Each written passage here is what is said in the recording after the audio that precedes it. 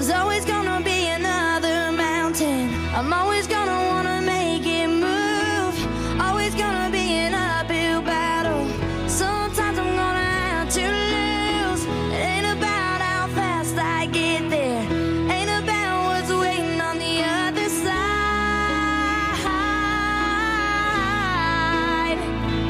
It's the climb. This is Channel 2 Radio, the Mindset Matters Show with Zeenat Noorani.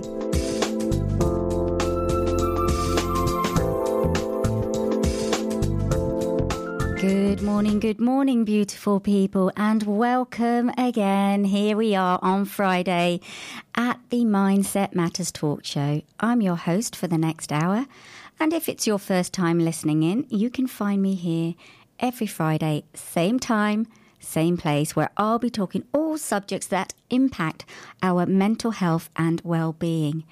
Now, for those of you who don't know me, I'm also a mental health and well-being coach and therapist, speaker and author of the book Begin Each Day with Positive Affirmations and Empowering Questions.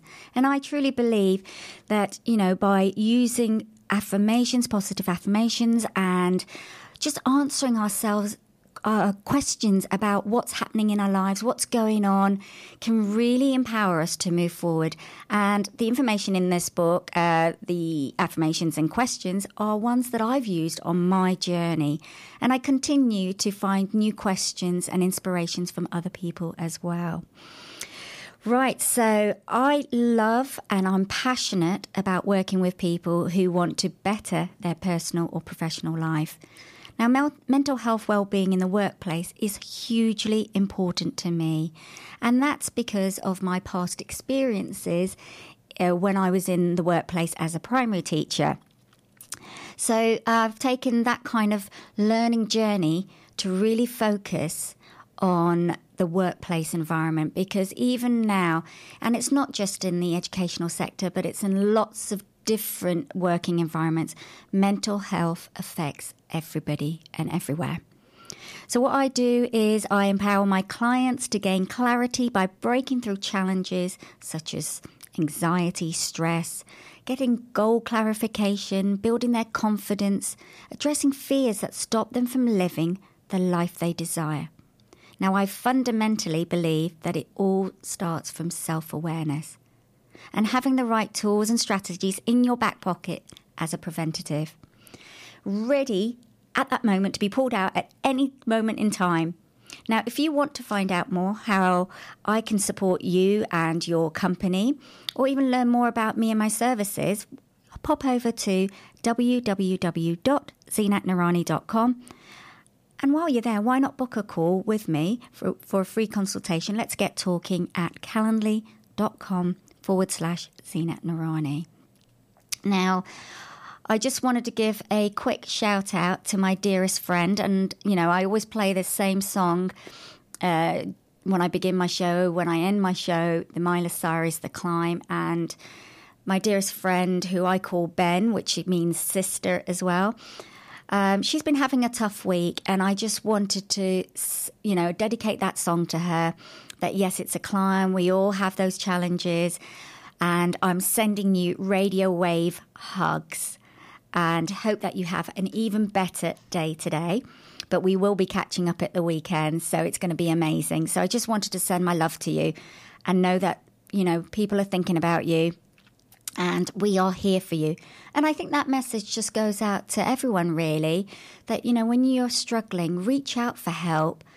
Don't suffer in silence, seek support, notice what's going on with your friends as well, and just be that listening ear. And I think that's really, really important. Okay, so let me dive in. So as you know, this show is about bringing awareness, breaking down stigmas around mental health. But, like I said earlier on, it's about knowing that you're not alone, that we all go through challenging times in our lives. And it's absolutely okay to not be okay for a moment, but also, again, to ask for help. Because if you don't start asking for help, how are you going to move forward?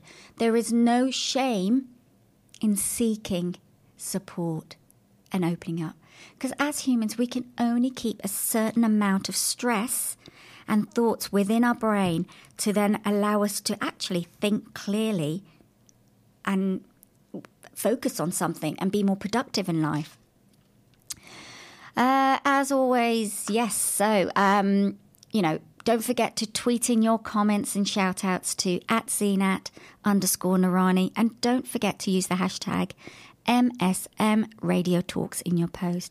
And please do continue to like, follow and share and spread the importance of this radio station.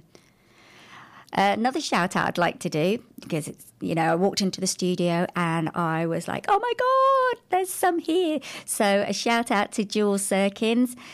What yummy ginger biscuits and chocolate bourbons. I finally got to nibble on some during the show. Having my show on a Friday, I seem to be missing out on all the goodies that happen in the week. So it was really nice. So I've been doing a bit of dunking in coffee. So I've enjoyed that. And I'll probably go and do a little bit more during the break time, dunking ginger biscuits and chocolate bourbons in coffee. So thank you, Jules, for that. Okay, so what I would love to hear from you by tweeting in how you are all doing this week or over the last couple of weeks. What's been going on? What's been challenging for you? How have you coped? What strategies have you used? Have you reached out for support? This is a sharing platform and I would love for you to share what's going on. But also, not just about your struggles, but your successes, because we learn from each other's successes. And how has that success impacted you mentally, emotionally, and physically? So share how you best went about achieving those goals and successes, but at the forefront, maintaining your well-being. So it would be great for you to jump onto Twitter and tweet in what's been going on, because I think that's really important. So I'm just having a look at my Facebook because I forgot to put the timeout on it and it keeps going into lockdown. What have we got here? Oh, Sarah Marsh Collins has made her breakfast and corn sausages, sandwiches with avocado. I know she loves her avocado and tomato and hot sauce. And she's sitting there ready for my showing. Well, she's already listening. Oh my God, that looks absolutely divine. You're making me hungry. But you know what? I've got my ginger biscuits to keep me going at the moment and my chocolate bourbons. Okay. She's also tweeted in, yes, thank you for that, Ben. You've been an amazing support this week and every week. I think that's important, just checking in, knowing, and that's what I love doing. And you know what? It costs absolutely nothing just to make a quick text or pick up the phone. And we're so lucky we live in a world of technology where we can just text people. But I think sometimes it's nice to pick up the phone so you actually hear those voices as well. So it's not all texting and emailing. Okay, so, yes, tell me about that. What else have we got? Oh, yeah, so not just about yourself, but, as I've said, how have you been supporting someone? Tell us some tips around that and the impact that it's happened. And also, how, when we show up, so thinking about how we show up. How do we want to show up for ourselves and for others in life? Because that can also impact people's mental health and well-being. So where are we? What are we doing? How are we showing up? Really important. Right, so just to let you know, coming up after the break, you will hear from Graham Brown, who I was introduced to by my dearest friend and Sarah Marsh Collins, as you haven't guessed already, she is a big part of my life. So Sarah Marsh Collins from Babel Monkey, she's a digital marketing and content writing. Her company's amazing, so do check her out on LinkedIn. What she does is fantastic. She knows her stuff. But not only that, she really knows how to bring the chatter and life to your business. And she's an amazing person. So, yes, she introduced me. Better not waffle on. Let's refocus, Zena. Okay, so she introduced me to Graham Brown. So Graham is a former army musician and Gulf War veteran and has been at the helm of forces recruitment for the past 20 years, helping over 10,000 servicemen and women into work. His mission is to rid the world of bad hires and help the next 10,000 veterans into work.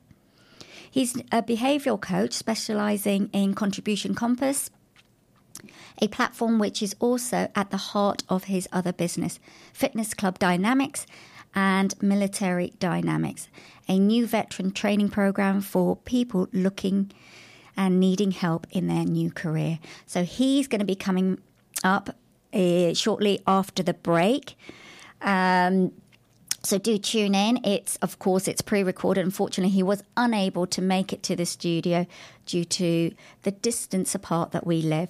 But maybe one day we will be able to connect and I can get him into the studio, because it would be amazing. Because I had the most amazing time interviewing him before, during and after the interview. He was absolutely fab. Right, as usual, what have we got going on this month? So, oh my goodness, it's already July. Believe it or not, I don't know where the time has actually flown. At least the sun shines out today as well, so it's a lot more uplifting, and I'm hoping it will stick because I've planned for a barbecue. But hey-ho, if it doesn't happen, there's always another solution. Okay, so what's happening? So we've got on the 24th, the Big Listen by the Samaritans. So every 6 seconds, somebody contacts the Samaritans. 10 times a minute, they help someone turn their life around. So every year, it's 24/7 Samaritans. Excuse me. So every year in July, what they do, the Samaritan branches in the UK and Republic of Ireland hold local events to raise awareness that Samaritans are here to listen to anyone who is struggling to cope at any time of the day or night. So do look out for that. See how you can get involved with the Samaritans, whether it's doing, working with them, doing a good deed, donating. This is the time where they're going to be bringing a bigger awareness of what they do. We've also got World Hepatitis Day, which is the 28th of July.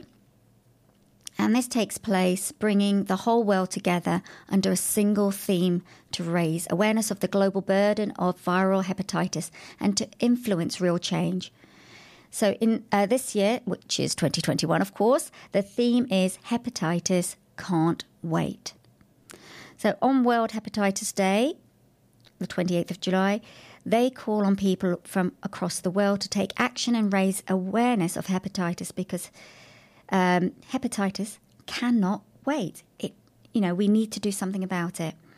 And also worldwide, 3 million people are living with this viral hepatitis,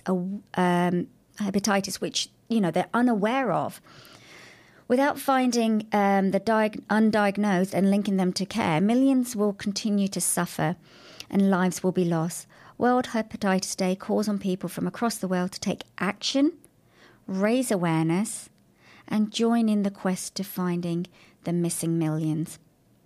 And like I said, with every dying person, every 30 seconds from the hepatitis-related illness, even in current COVID crisis, we can't wait to act on viral hepatitis.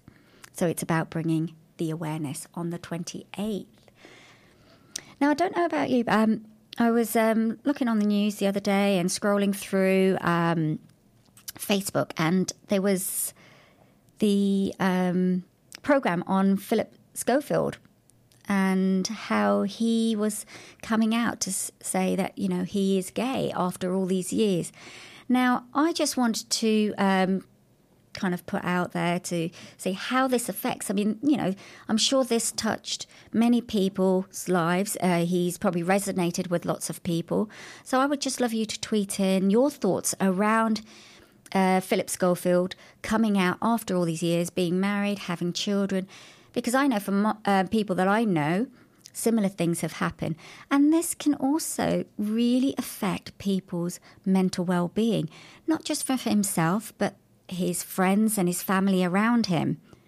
And, I just want to throw it out there to see what your thoughts are around this.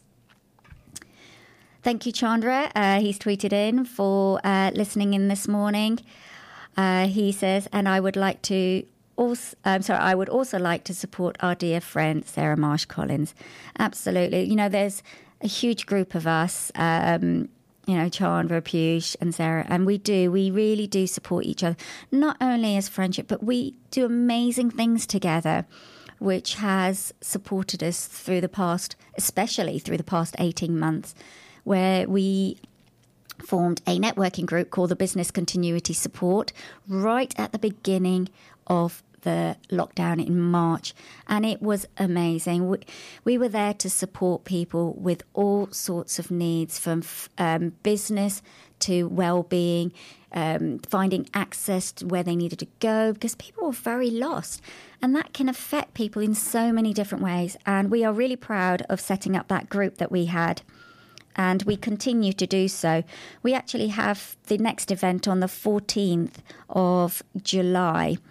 I haven't got the link with me, but if you go across to Eventbrite and you put in Business Continuity Support, you'll be able to see that. And we hold them every single month. So do check it out. We have amazing speakers on there.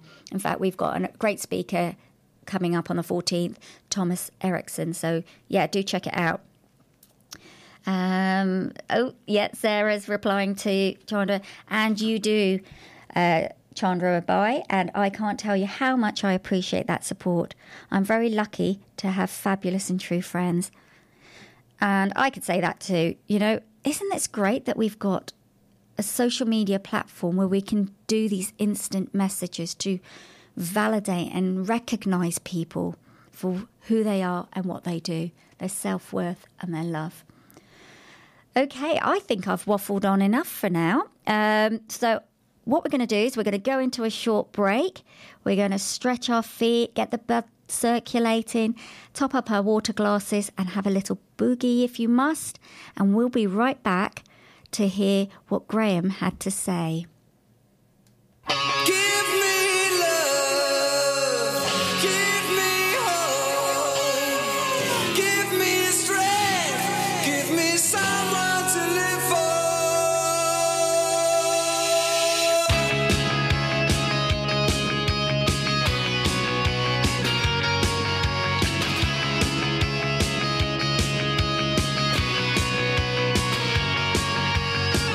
Who will light the fire that I need to survive?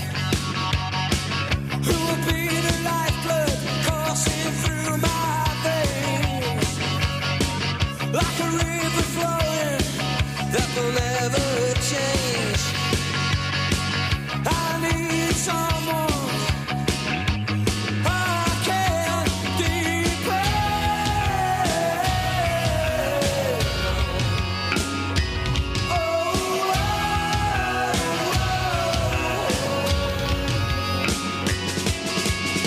Cause I'm a man of emotion who can't hide the tears. I'm a man of feeling who can't hide the pain. I'm alone on the outskirts of town where no one knows my name.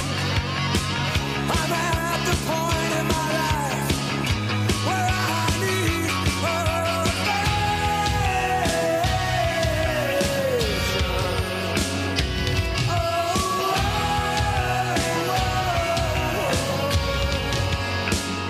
Won't you give me love, give me hope, give me strength, give me someone to live for. Give me love, give me hope, give me strength, give me someone to live for.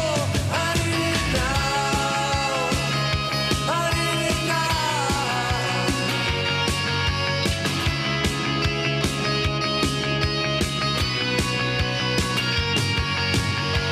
Someone write me a letter, I need to know that I'm still alive. Someone give me a telephone call, I need to hear a human sound. Someone open up a door and let me out of this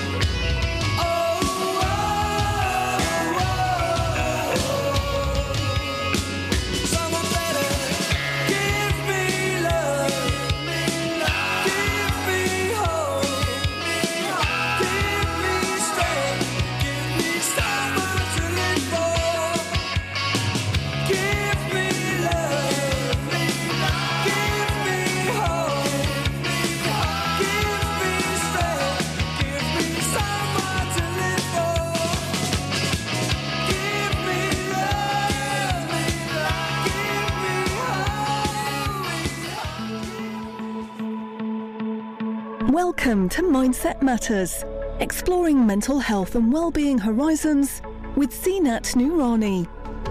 This show is dedicated to offering insight, support and tips, covering a range of topics related to addressing your mental health and well-being. Each week, guest experts and brave inspirational people share their personal journey and experiences about their recovery, bringing awareness and change to the importance of breaking through this long-standing negative stigma. Okay, welcome back. Okay, I've just been looking at my Twitter and I think I might have caused a little bit of issue with the ginger biscuits. So I think when I'm here next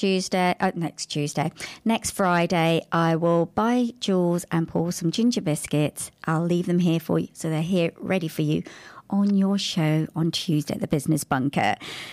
But they are delicious. They are irresistible. I know, Jules. Yeah. You love a ginger.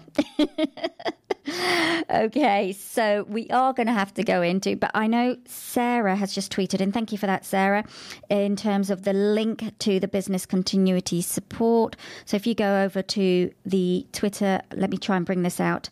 It is, where's it gone now? Oh dear, I've gone and lost it. Let me see. Well, what I'll do is I'll try and dig it out and then, here it is, I think. No, it's not. What I will do while you're listening to Graham Brown, I shall find the link. But you can always go over to my Twitter page, Zeenat_Noorani, and find the link there and connect with Sarah Marsh Collins as well, because she's posted it on there too. Okay, without further ado, let's hear what Graham Brown had to share. Hello, Graham, and welcome to the Mindset Matters show. Thank you very much for coming on and talking to us about your personal experiences and about what you do right now. So I'm going to dive straight in and get you talking. Welcome. Thank you. Nice to see you, Zeenat. Lovely to see you too. By the way, we are over Zoom, so Graham's not in the studio, unfortunately, because he lives way too far away from me. As you can tell by the accent. As you can. Yes, you can definitely. And I'm not going to be trying that accent either, because I'm not very good with accents. So, Graham, why don't you tell us a little bit about your background? So, my journey is an interesting one. I joined the army at 18 after finishing my A-levels, and I joined as a musician. And went off to various sunny climates. Went to America a couple of times, Belize a couple of times, did some jungle training, which was very dirty and muddy, and then went to the Gulf, did the first Gulf War. So I had quite a colourful life during my time in the army. But I got to see a bit of the world. I think it certainly straightened me out and really helped me to understand where my values lay and how I could use some of the skills and traits that I learned in the forces to take me forward into civil life.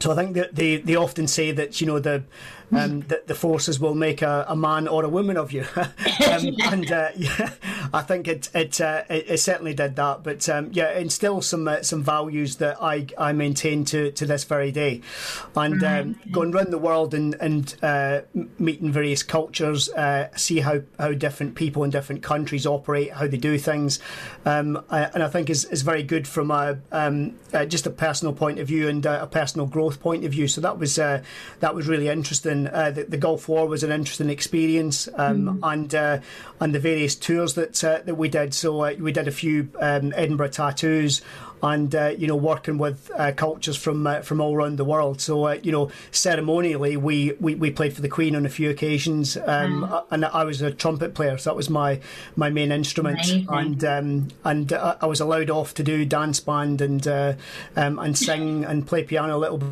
But sometimes as well, so there's quite a bit of variety to the actual job. So that was my military background.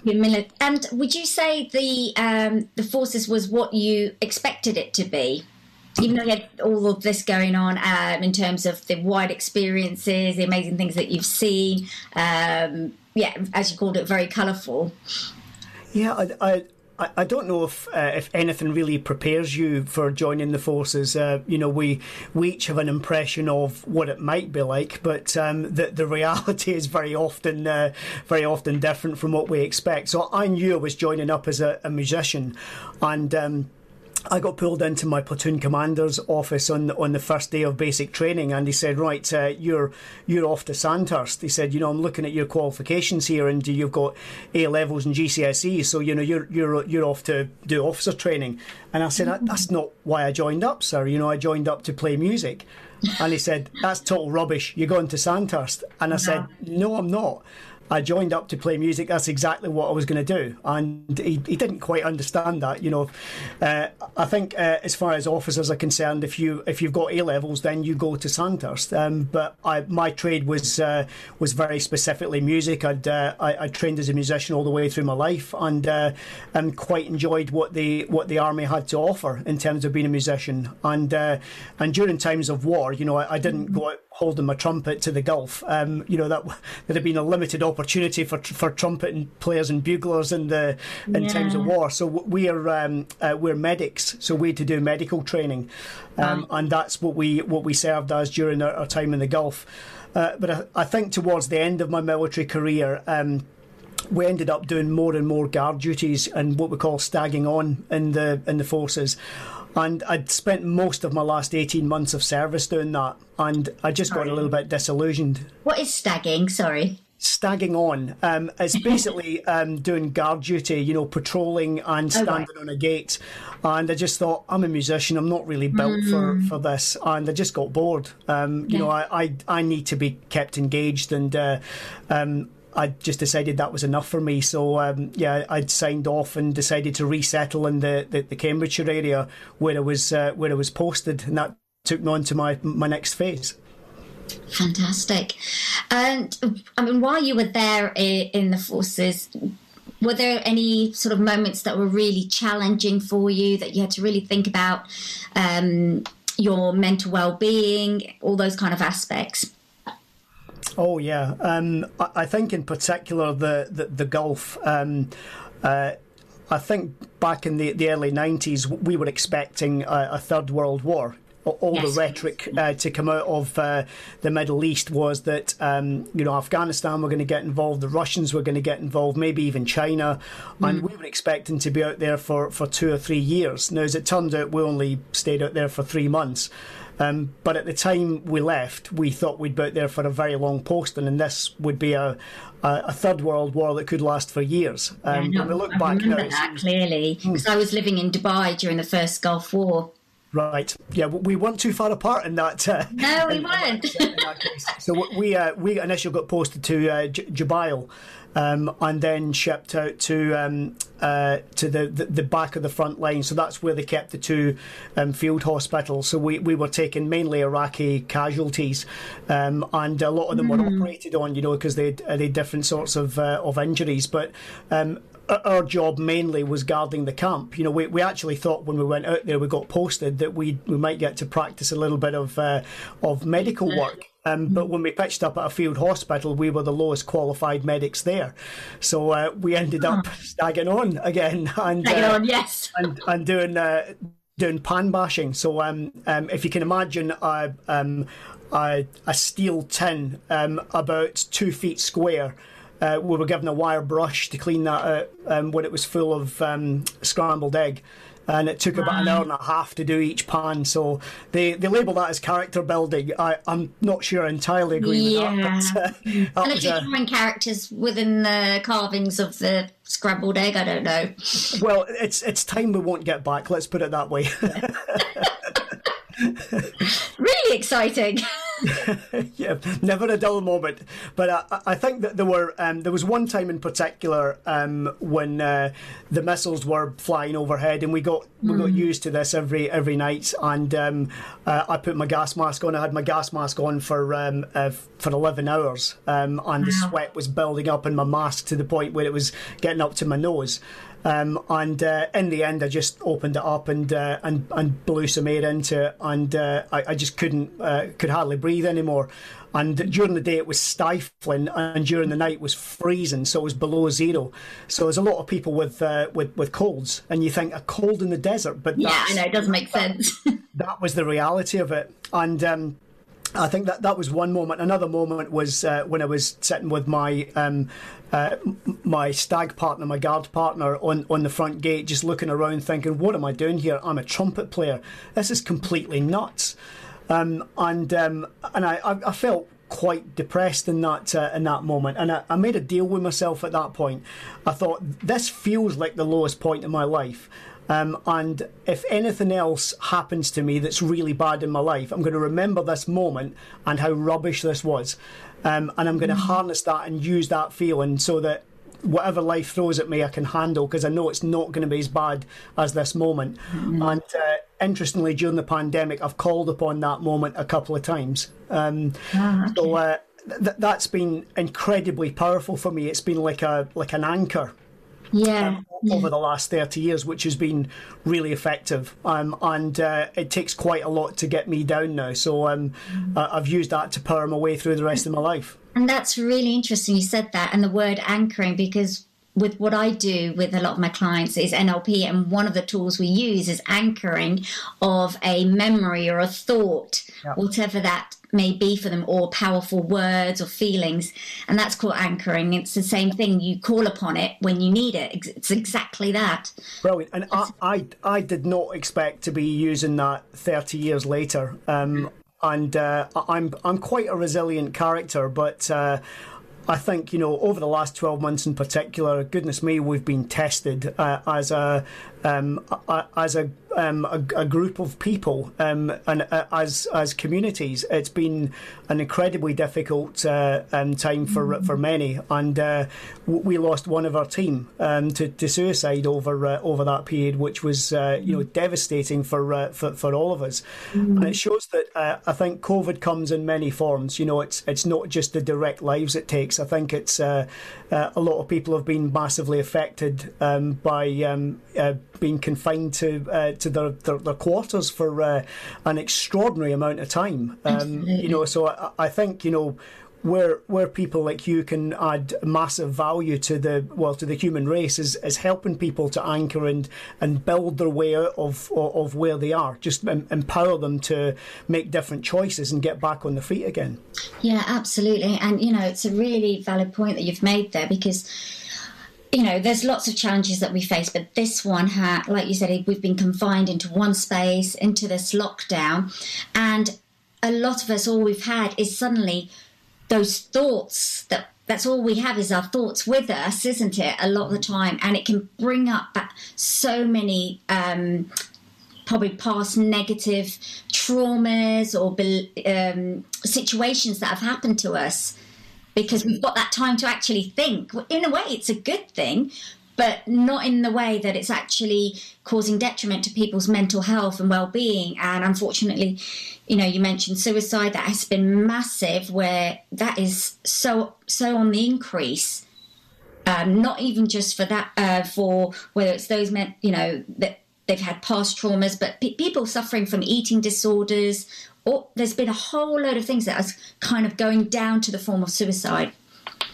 And we're not built to be confined in the way we have been. It's just it's not normal. And I think in this country we enjoy an extraordinary amount of freedom, which is not always shared around the world. Different cultures have their own systems and their own beliefs, but we've enjoyed a sustained period of growth and development as a nation, and to be confined in the way we have been over the last 12 months, nothing is normal about that, and it's spread all around the world in the most dreadful fashion, and it's just thankful that we are starting to emerge from that now. But you look around the world, and a lot of countries are still struggling. So absolutely, mental health is didn't used to be a thing.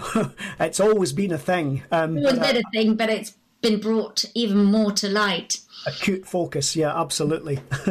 And you're right. Again, we have.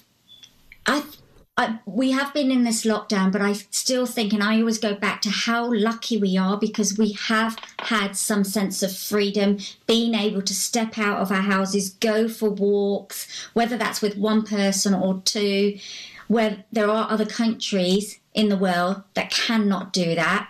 And one of them's India, as we know, and my brother lives there. I mean, he's been confined for over a year in his apartment with his wife. You're not even allowed to go to the shops there. It's dreadful, isn't it? It's awful, yeah. And yeah, and We can count our lucky chickens, if that's what we call them. well, I think somebody said to me a few months ago, if you look back at when the last time we were confined in this way, it was really the Second World War. And the difference between that and now is that we're confined to the house to watch Netflix.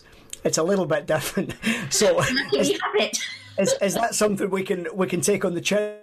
Probably, for the most part, yes. It's really funny you said that. Do you know what? I should have actually looked it up, and I forgot to do that. But there's this painting that was going around, and I'll look it up so I can mention it on the day of the show. So we will be mentioning it. And it's this painting where this artist has painted loads of people, and it was in America, if I'm not mistaken. They're all walking down the busy streets, but what they have is these plastic containers, like a global thing, protecting them on their shoulders. And it was talking about the future. That was like painted, God's hundreds of years ago or something, not 100 years ago, but, over 30, 40, 50 years ago. And it was incredible. And this is kind of where we are. I know we've kind of come off the track, but it's still about, what the future was holding. Strange, isn't it? Oh, that's spooky. Sometimes there are things like that give a bit of foresight that you just don't see in advance. There was a film called Contagion that we watched at the start of the pandemic, and the references in there are uncomfortably accurate. And a film that was made kind of 15 odd 20 years ago. But a lot of the stuff in there, you think, yep, they saw, the filmmakers saw that coming, and we paid no heed. Yeah, it's incredible though, isn't it? And it's quite scary. It's pretty scary. We've kind of gone off track, but that's okay. That's what it's all about. So tell us a little bit about what you do now for your business, because it's really interesting. You've come out the forces and your work is around that. Yeah. Well, I had a pretty rubbish resettlement experience. When I came out in 1993, my resettlement officer had no idea what to do with me. And he said, if you'd been an engineer or a logistician or a chef, he said, I could have put you in somewhere. He said, but a musician, don't know what to do with that. So he said, why don't you go down to your local job centre, do one of those psychometric things, see how you get on, and off you pop. So I did exactly that. And I did a psychometric profile, and it said, you should be in sales and recruitment. So I'd started applying for some sales jobs. I got in I did a couple of dreadful sales jobs to begin with, and then ended up getting in with a company with a really good training policy. So I learned how to sell professionally and effectively. And after 4 years, I got headhunted to be the sales manager of the Officer magazine. So I started getting involved in the military again. And at the time, I thought, I've done my bit for Queen and Country. Do I really want to go back to that again? But I decided I'd make the move, and I set up a resettlement magazine called Quest, which is still running to this day and has been really effective at helping people to resettle. So I ran that for 3 years, and just got itchy feet and wanted to set up on my own. And in 2001, set up Forces Recruitment Brand. We've helped over 10,000 servicemen and women into work in that time across a massive range of trades, and that's been great fun, And one of the things that makes it worthwhile, I got a call about 3 months ago from somebody we'd placed 5 years ago, and he said, I just found your business card and I thought I'd give you a ring and say, thanks for putting me in this job because I love it, and I'm still here. And that you have to have a pretty cold heart not to be moved by something like that. Yeah. And we've placed all around the world. We've placed in high net worth offices for famous people. We've worked with the royal household. And we've worked with SMEs and large big name corporates all through that time. So it's been a lot of fun. It's been quite a ride. I think one of the things that we've looked to build in when we've changed our processes over the years was build in behavioural profiling, Yes. and I do an awful lot of that now in my day-to-day work. So we try and be responsible to the employer and to the job seeker by getting the fit right. So we've got a 6-stage interview process that we build in behavioural profiling to, and we use a platform called Contribution Compass, and that's been really effective at helping to find that right match, to match the behaviour as well as the skill, because most of the time in my experience employers hire on skill and fire on behaviour. Yes. They always assess the skill but almost never assess the behaviour. So we step in there to try and help them assess both, to make sure that fit is as close to symbiotic as we can make it. Because if you've got a good responsible employer and the new team member, the employee, comes in and there's a good fit there, well, you're not trying to file down the edges of somebody to make them into something they're not. When there's a good symbiosis there, then the chances of that hire working out successfully, rather than an expensive bad hire that costs tens of thousands of pounds, it's greatly increased when you get the right fit. So and I love that, because we're really good at that part. And the great thing about this behavioural profiling as well, it will put to light more of their strengths and possibly weaknesses that could be turned into those strengths for those employees, and might go, actually they're going to be perfect for this because they've got, even though it might be a weakness slightly, but I wouldn't call it a weakness. I like to call them improvements, areas of improvements in their behaviour rather than their weakness, that can be flipped around. So I think that's absolutely fantastic to do that. There's something interesting that we do that's a little bit different from most. We do profile the candidates, but we ask the employer to profile the job first. Yeah.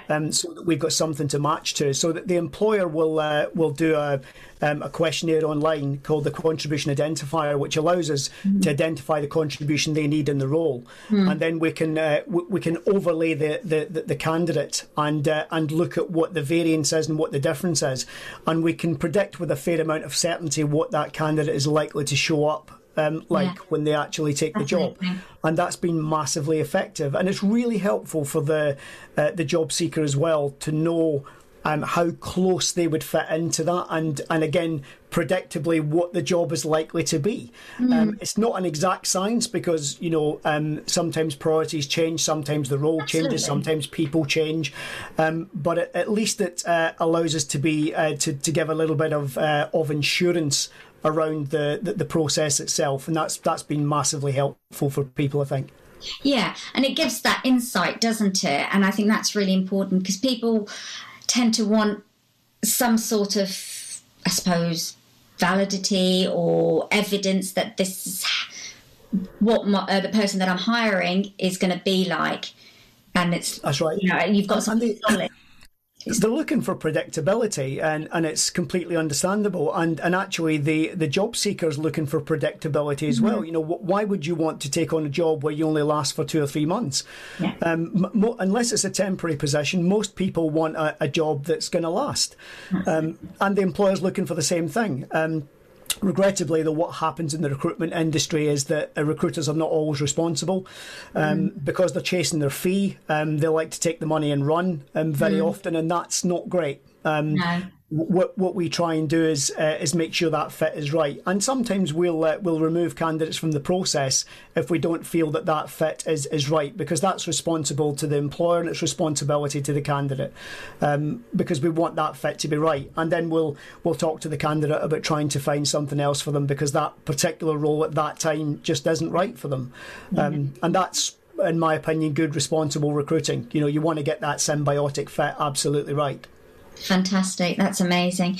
And, just kind of going back to what you do, and, you hear it time and time again. You have about forces looking for employment when they come out of the military. What do they do? Or, many might not be able to find their feet, whether they've gone through severe traumas, or they don't feel like they've got the confidence to do a different job from what they've been doing. I mean, do you think there is enough support for military people when they come out of the military? Well, there are some amazing military charities out there to help and support service people through difficult times. You know, you've got the British Legion, Forces and Mind Trust, Quo Vadis, Help for Heroes. There's a stack of great military charities that do an amazing job to help and support. The support that service people get now from when I come out is very different. Yes. So the support is much better. You know, for example, PTSD wasn't recognised as a condition when I left, and not for many years after. Yeah. And that support is much better than it was before. I think the press do like to focus on the sensationalism of people coming out with PTSD and going crazy. The reality is actually somewhat different. It is a tiny proportion of people having left the forces who end up with, really struggling with PTSD. Many have a condition of some sort that they live with and adapt to, but the vast majority leave without any scars. I think from the press that you see, a lot of the time, it's like 50% of people come out like this. It's just not the reality. For those who do need extra support, there is a lot around, and that is much better than it was before. You get the odd person that falls through the cracks, which is dreadful. If we ever hear of people like that, we would always refer them back to someone. You know, we're not counsellors. You know, we can help with careers. We can help them identify their natural behaviour, but we're not. We don't claim to be doctors or psychologists or anything like that. So we would refer them to experts who can help them along the way, and we've done that many times. You know, sometimes people need the right help at the right time in the right place. You know, all those conditions sometimes have to be met. But I don't see too many examples of that myself, and when we do, then we'd refer them to experts. And I think with you being in the position that you are in the recruitment, you're more likely to notice this and be aware of if there are any arising sort of symptoms or issues or support that somebody might need, an individual. Yeah, and sometimes you'll have things will come out in the interview process, and you know we've quite a rigorous 6-stage interview process. So we would normally spot something if it's not quite right, and challenge it, because it's not fair on either party if the candidate's just not ready for a job. Or for that job at that time, and that's totally fine. But I think sometimes the desperation of wanting to get a job, any job, they'll sometimes people will just say what they need to say. This is why we put quite a lot of stock in the behavioural profiling, and then the interviewing after that, to make sure that fit is right and responsible at the right time for people. And if it's not, then at that moment that job's not quite right for that person, and that's totally fine. Yeah, no, fascinating, absolutely fascinating what you do, and I think it's amazing. I didn't really know about the, behavioural profiling, what you do in that sense, because I tend to use DISC profiling, which is similar but different in some ways. Depends how you look at it, and the whole identify for the employees. That's brilliant, absolutely fantastic, and I think it is needed.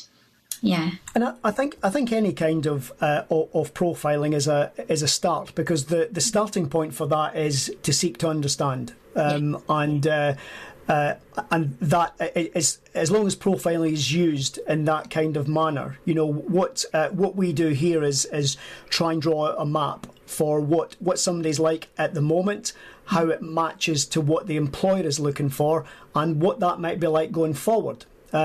So it's almost like a self-development plan that the candidate can follow themselves, and the employer can follow through the line manager.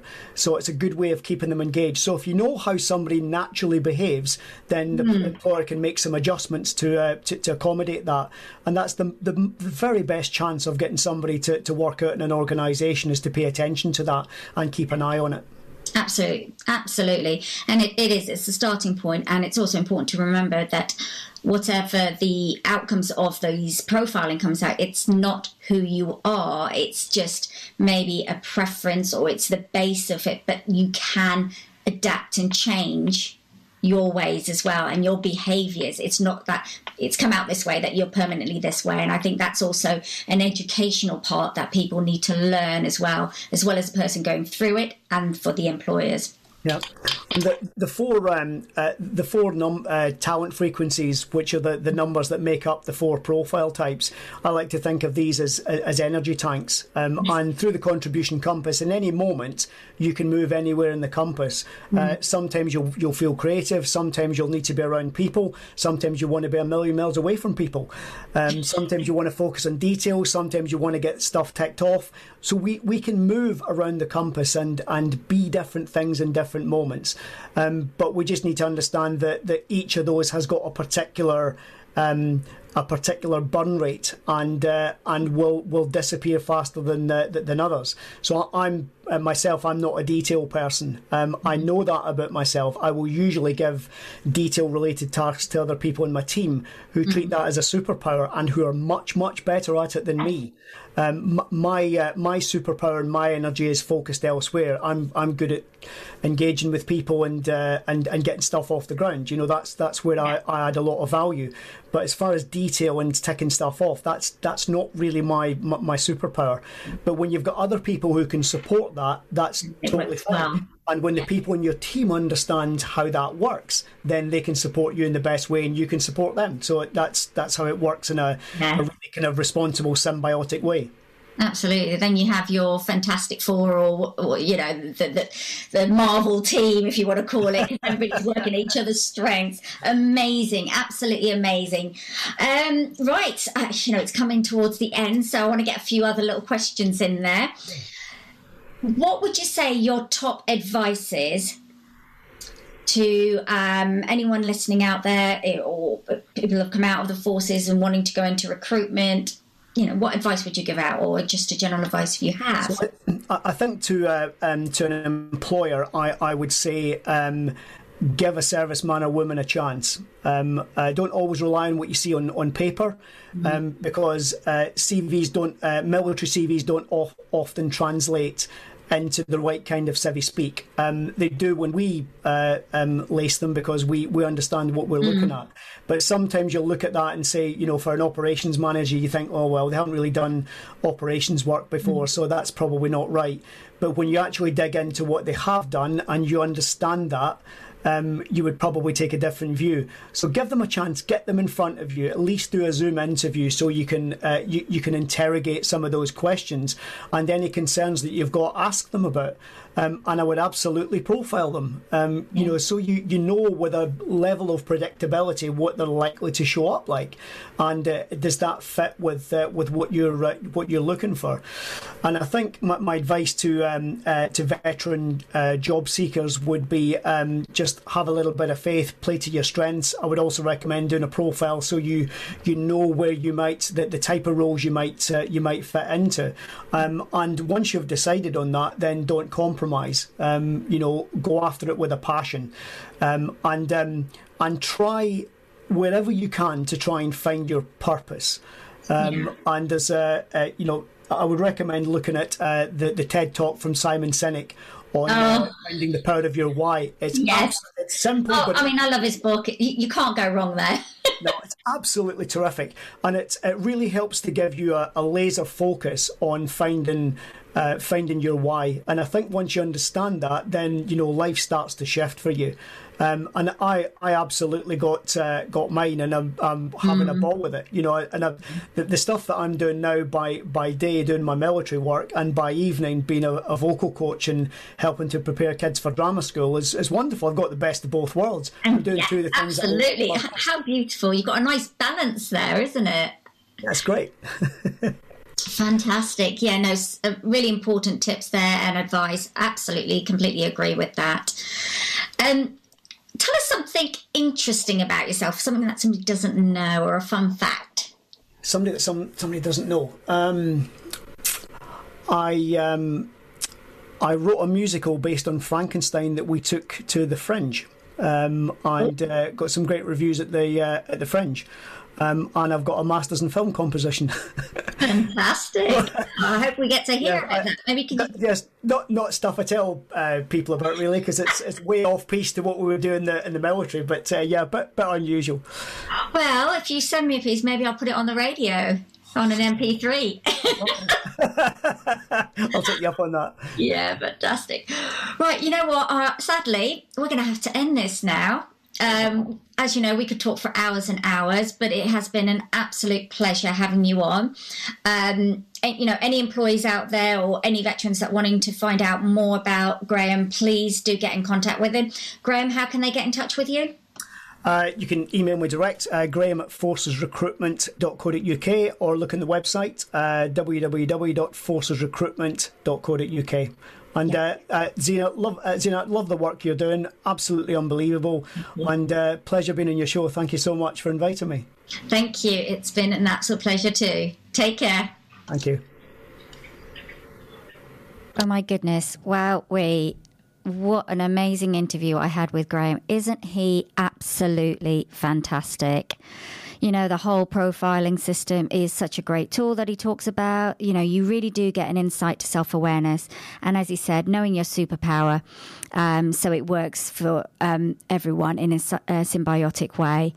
Yes, and what he said, give servicemen and women a chance, you know, look deeper to see what's behind the CV. And without a doubt, passion and purpose, as he mentioned by Simon Sinek, the why. I mean, I talk about that quite a lot as well. You know, Graham Brown, it was absolutely amazing to have you on the show. I know you're listening in, and I really do hope that I can actually get you into the studio at some point. Now, while we were having that interview, I mentioned the painting of the future, and I've just tweeted it onto my Twitter, so Zina_Noorani. It's by Walter Molino, painted in 1962, and it's titled Life in 2022. So go and check it out. It has been out there for quite a while, but it's absolutely amazing. It just makes you think about, you know, the future, how people have been predicting it, and including the movies that has been mentioned today. Right, sadly, I'm going to have to say goodbye now. It's coming to that time. So thank you so much for joining me on the Mindset Matters show today. Thank you for all your tweeting in. It's been amazing as always. And this show will be available for you to listen on anchor.fm/Zinat-Noorani MSM. And do continue to support the show. It's so important that we spread this awareness about mental health and well-being. Have a fabulous weekend. Keep safe and well, and I'll see you here next week. The Mindset Matters Show, exploring mental health and well-being horizons with Zinat-Noorani on Channel 2 Radio.